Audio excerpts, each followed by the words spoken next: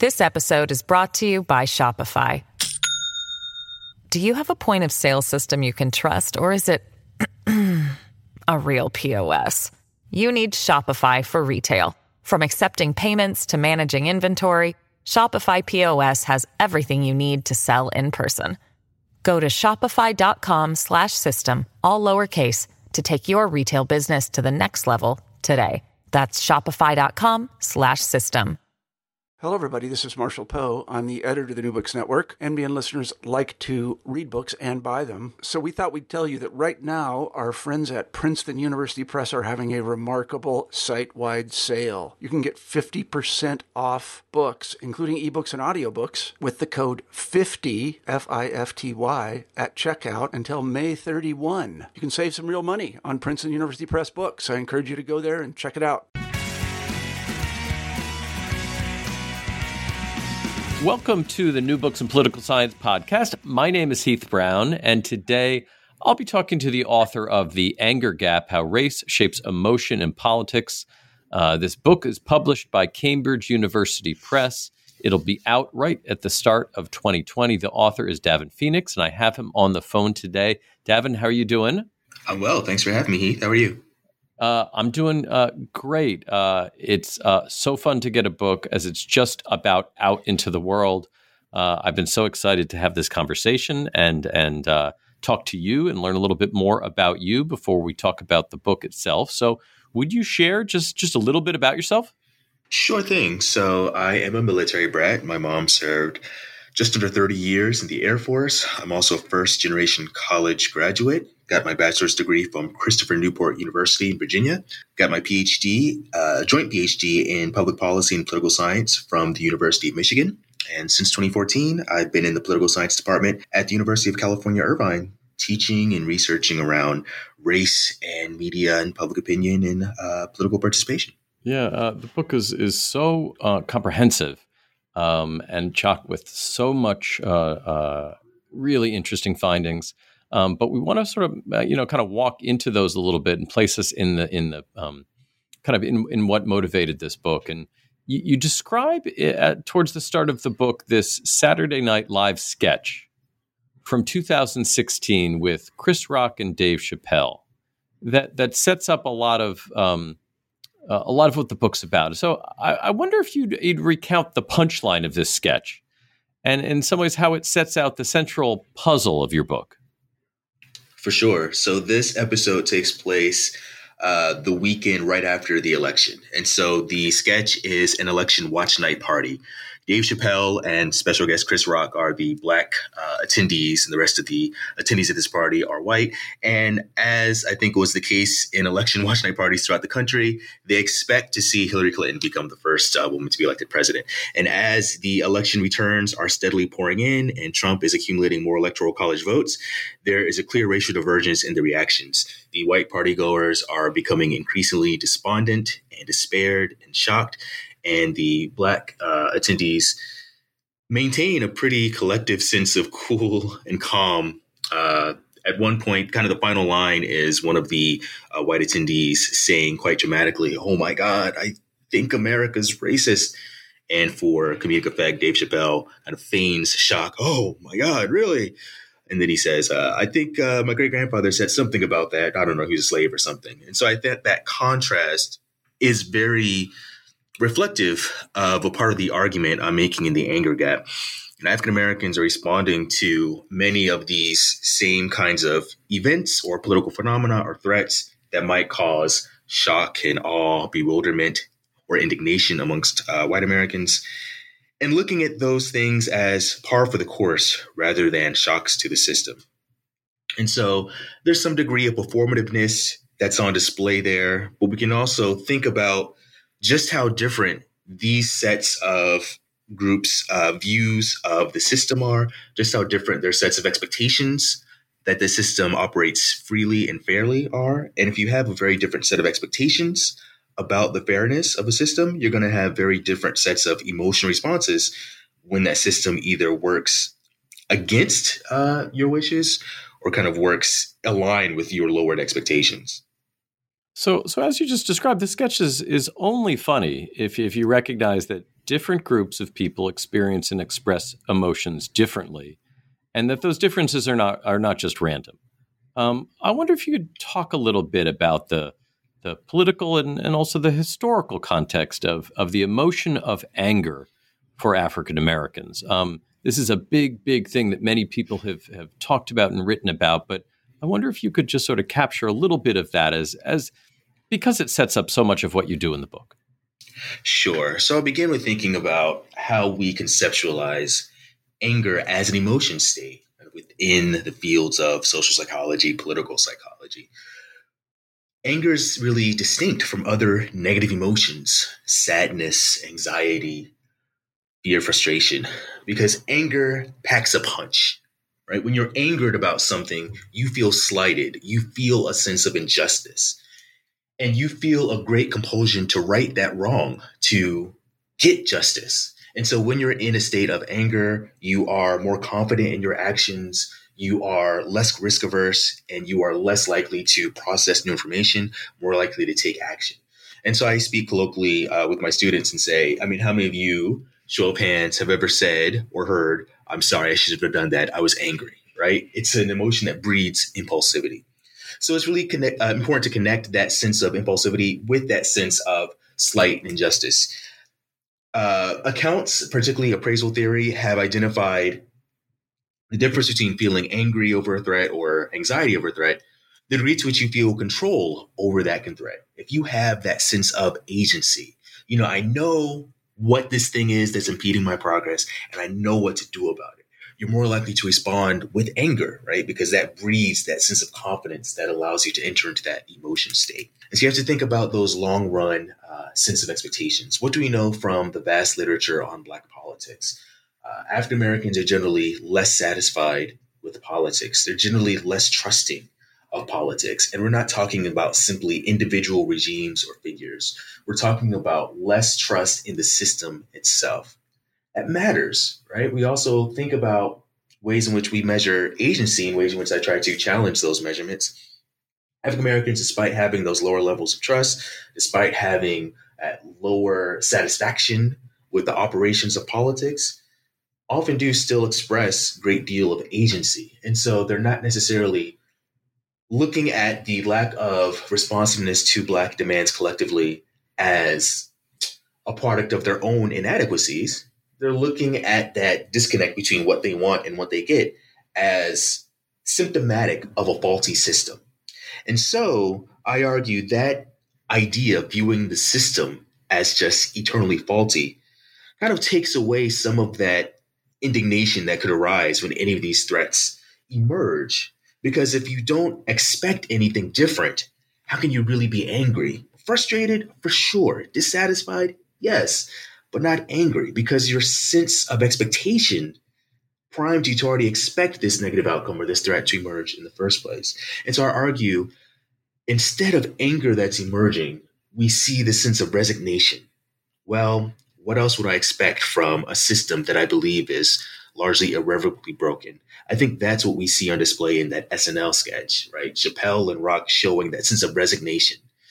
Yeah, this is an unfortunate outcome, but it's not one that we wouldn't expect. And so we have mechanisms and means of processing this and of navigating this, but those processes and those means don't necessarily entail us getting up in arms about this threat. And so one thing that really struck me as I was looking to write the book in earnest was that I wasn't grappling with another cause of this anger gap, which is what are the potential costs or consequences to African Americans of expressing their anger, at least in public spaces.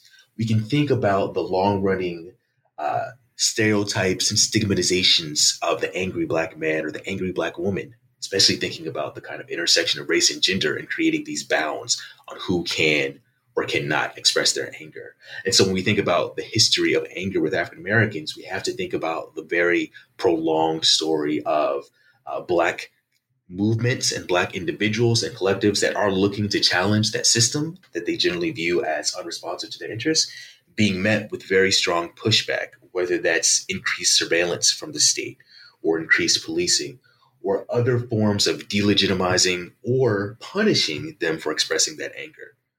So we think about the history of anger within Black America. We're thinking about a very different calculation that many Black individuals are making in comparison to their white counterparts about what's worth getting angry over and what are the potential consequences or blowbacks of showing that anger. So you look at race and you look at gender. You also look at age. And there's so much in this book. We're not going to be even able to get to half of it. But I want to just sort of jump into this and let you kind of unpack some of the findings and some of the assertions you make. And so in looking at age, you write early on in the book, and I'll quote from you, "Younger Black people may feel less burdened by the stigma of being labeled angry while Black." There's a lot in that sentence. I wonder if you'd unpack that for us just a little bit. Sure. So I did attempt throughout the book to not simply look at race differences in the aggregate, but to try to disaggregate. And I focused just on 3 cross-cutting identities: gender, age, which I looked at as under 30 or 30 and above. So very, rough kind of age breakdown. And then education status, attainment or not of a college degree. And so that quote that you raise speaks to my potential speculation before even diving into the actual trends from the survey data and from the experiments I was able to run. Thinking, okay, if anger is the emotion state, right, that breeds that confidence and impulsivity, then perhaps it is more the domain of younger people who generally, have more of that impulsivity, generally are not thinking in such concrete terms about the potential consequences of their expressions or actions, with the appropriate caveats in place. And so I find that there's not necessarily a life cycle effect with this anger gap. In most instances in the data that goes back to 1980, I'm finding younger cohorts of African Americans exhibiting similar or same anger gap compared to younger whites as older cohorts, with the exception being when I look at the 2016 data. This particular young Black cohort does appear to not exhibit an anger gap and doesn't appear to have kind of a comparable or strong relationship between their anger and their tendency to take political action, specifically insurgent political action. So we're talking protests and maybe boycotting. And so rather than a life cycle effect, because I don't see that kind of pattern for previous generations of young Black people, I think of this as a potential age cohort effect. So I don't necessarily think that this cohort is reflecting, right, that kind of tendency towards impulsivity. I think there might be some other things going on that make this spate or generation of young Black folks distinct from prior generations. And so I try to speculate what that might be. Is there an effect of spending much of their lives under a Black president? Does that shape, even if not substantive expectations of difference, does it give them some kind of symbolic sense of greater incorporation or greater belonging within politics, which gives them that wherewithal to make greater demands on that system? I do find throughout the book in different spaces a linkage between that anger gap and kind of adherence to Black Christian ethos. And so with this current cohort of younger Black people being less tethered to the church than previous Black generations, is that working at play and also maybe mitigating that anger gap because they're relying less on the kinds of cues from church and the kind of messaging of racial salvation, which makes the positive emotions potentially more impactful. And finally, what are the roles of this new media landscape in shaping Black perceptions of their relationship to the political system and, again, what they can and cannot express? So we can think about social media and the ways in which building these virtual communities can, in essence, create a new manifestation of the kind of Black discursive spaces that we saw flourishing in the Reconstruction and post-Reconstruction era. So are we seeing in Black Twitter a kind of resurgence of the kinds of Black intellectual exchanges we had in Black newspapers, right, in Black Indigenous institutions and spaces? But beyond social media, we can think about just technology itself. The ability of young Black folks to counter mainstream narratives with recording on their iPhone. In what ways does that shape or reshape young Black people's relationship to authority, and what degree does that kind of ability to challenge these narratives in real time maybe facilitate the mobilizing effect of anger for this group that we don't necessarily see for other generations of African Americans.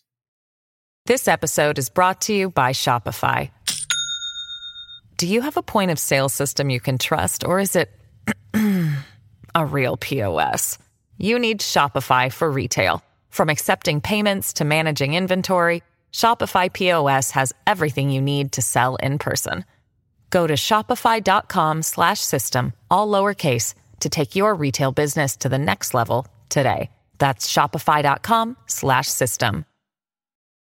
Now, there's this fascinating figure, it's either chapter 2 or chapter 3, on race and partisanship. And you compare respondents who you label as not angry and angry. So those are the two categories. And you then compare the likelihood of turning out to vote. I wonder if you could describe what you found about the relationship between partisanship, race, and turnout here, and maybe briefly what explains these fascinating differences. Sure. So it was important for me to look at this anger gap with full kind of accounting for partisanship, particularly because the ANES survey data that I'm looking at in part is asking about objects of emotion that are partisan figures, right? Specifically presidential incumbents and candidates.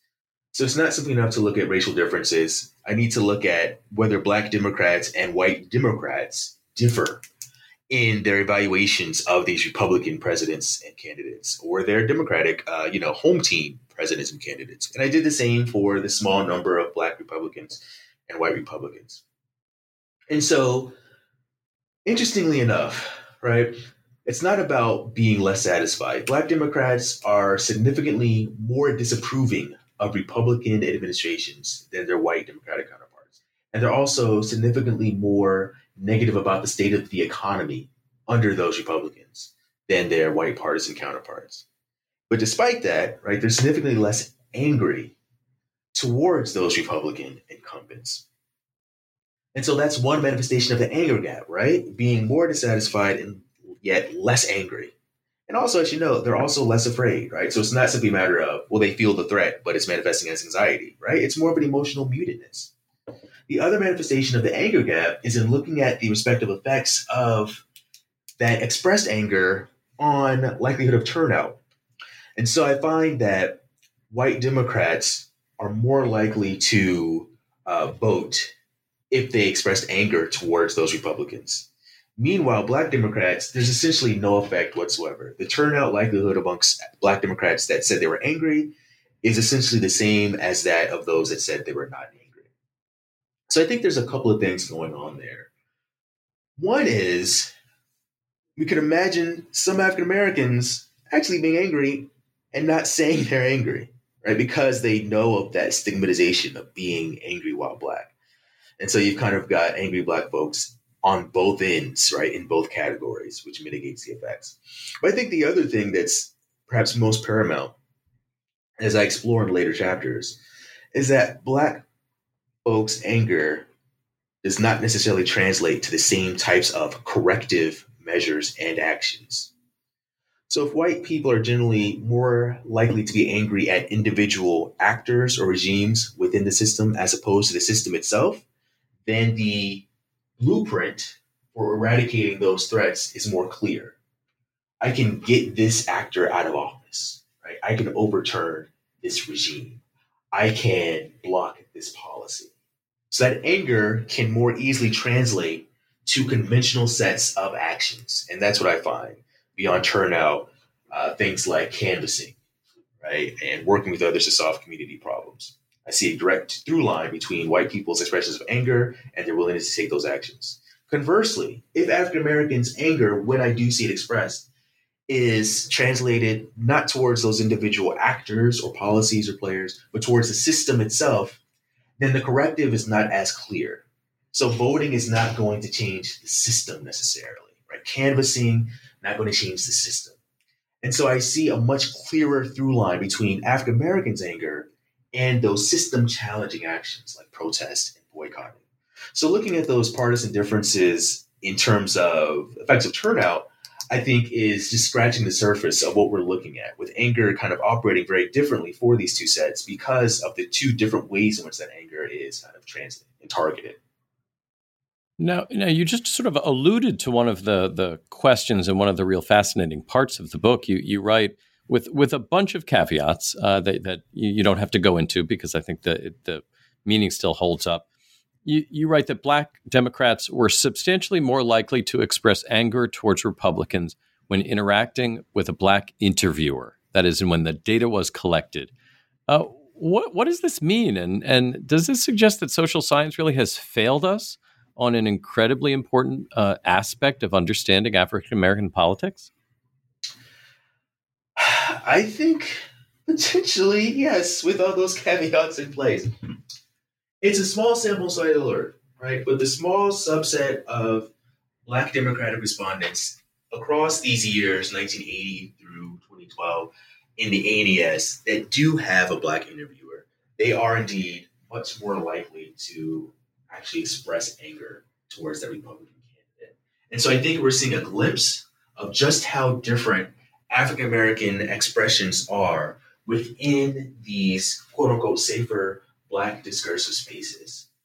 And so I think about the way in which that kind of finding maps on with something we can perhaps imagine, the ways in which Black people discuss politics in exclusively or near exclusively Black spaces, right? So we can think back to prior work on Black engagement, from Kathy Cohen's work to Lindsay Harris Perry, right? In these salons and barbershops, right? In Black churches.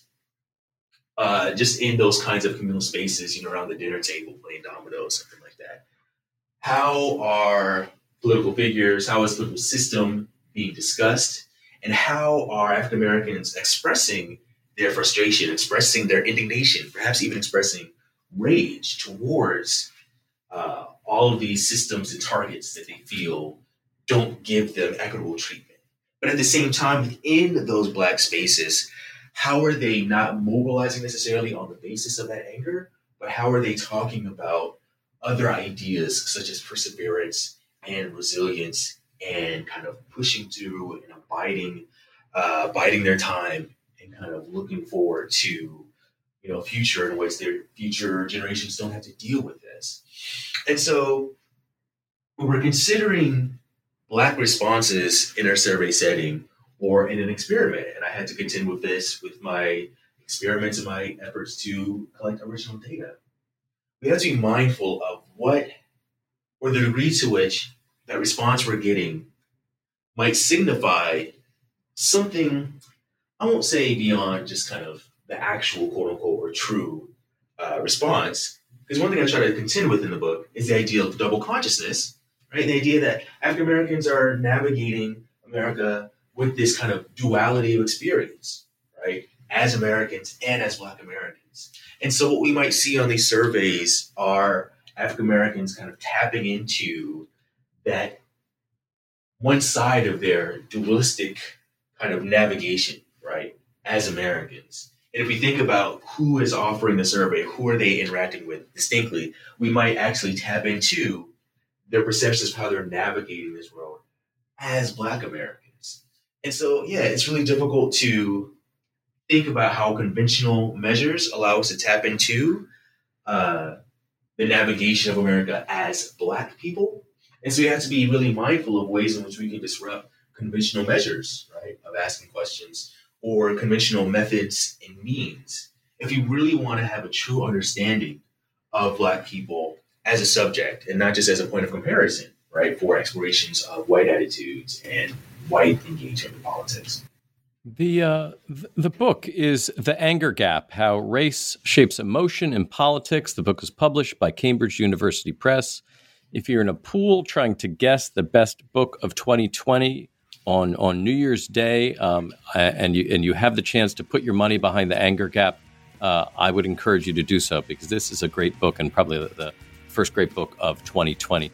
Davin Phoenix, thank you so much for your time today. Thank you so much for having me.